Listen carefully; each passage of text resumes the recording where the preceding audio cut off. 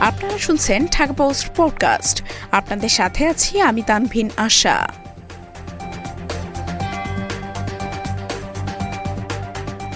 হঠাৎ রিয়াল মাদ্রিদে Cristiano Ronaldo.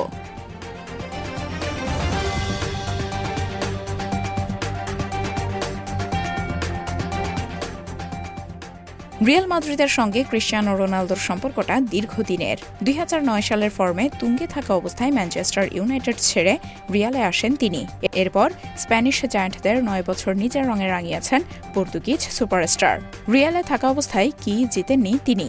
Champion league, La Liga, Spanish super cup, একের পর এক ব্যালন ডিওর। কিন্তু এই সম্পর্কও ভাঙে একদিন।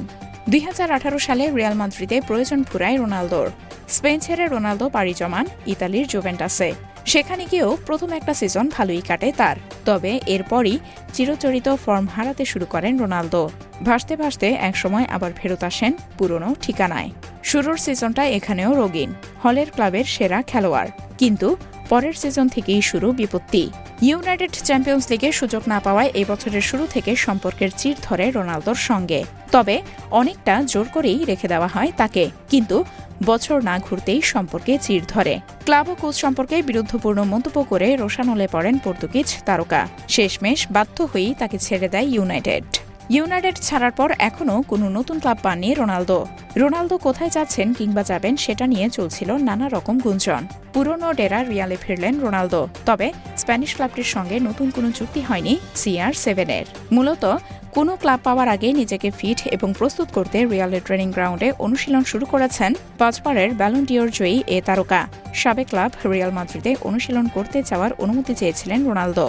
রিয়াল প্রেসিডেন্ট ফ্লোরেন্টিনো পেরেজ তাকে বলেন, অবশ্যই, কেন নয়, এটা তো তোমারই বাড়িঘর। তবে রিয়ালের নিয়মিত খেলোয়াড়দের সঙ্গে অনুশীলন করার অনুমতি পাচ্ছেন না রোনালদো। 4 বছর পর ক্লাবে ফিরে তাকে অনুশীলন করতে হচ্ছে একাকী। বুধবার রিয়ালের ভালদেবেবাস ট্রেনিং গ্রাউন্ডে একাই অনুশীলন করেছেন রোনালদো। আগামী কিছুদিন এখানেই একাকী অনুশীলন করবেন তিনি।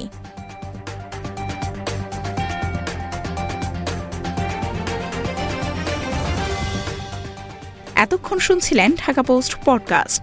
দেশ বিদেশের সর্বশেষ খবর জানতে ভিজিট করুন www.dhakapost.com।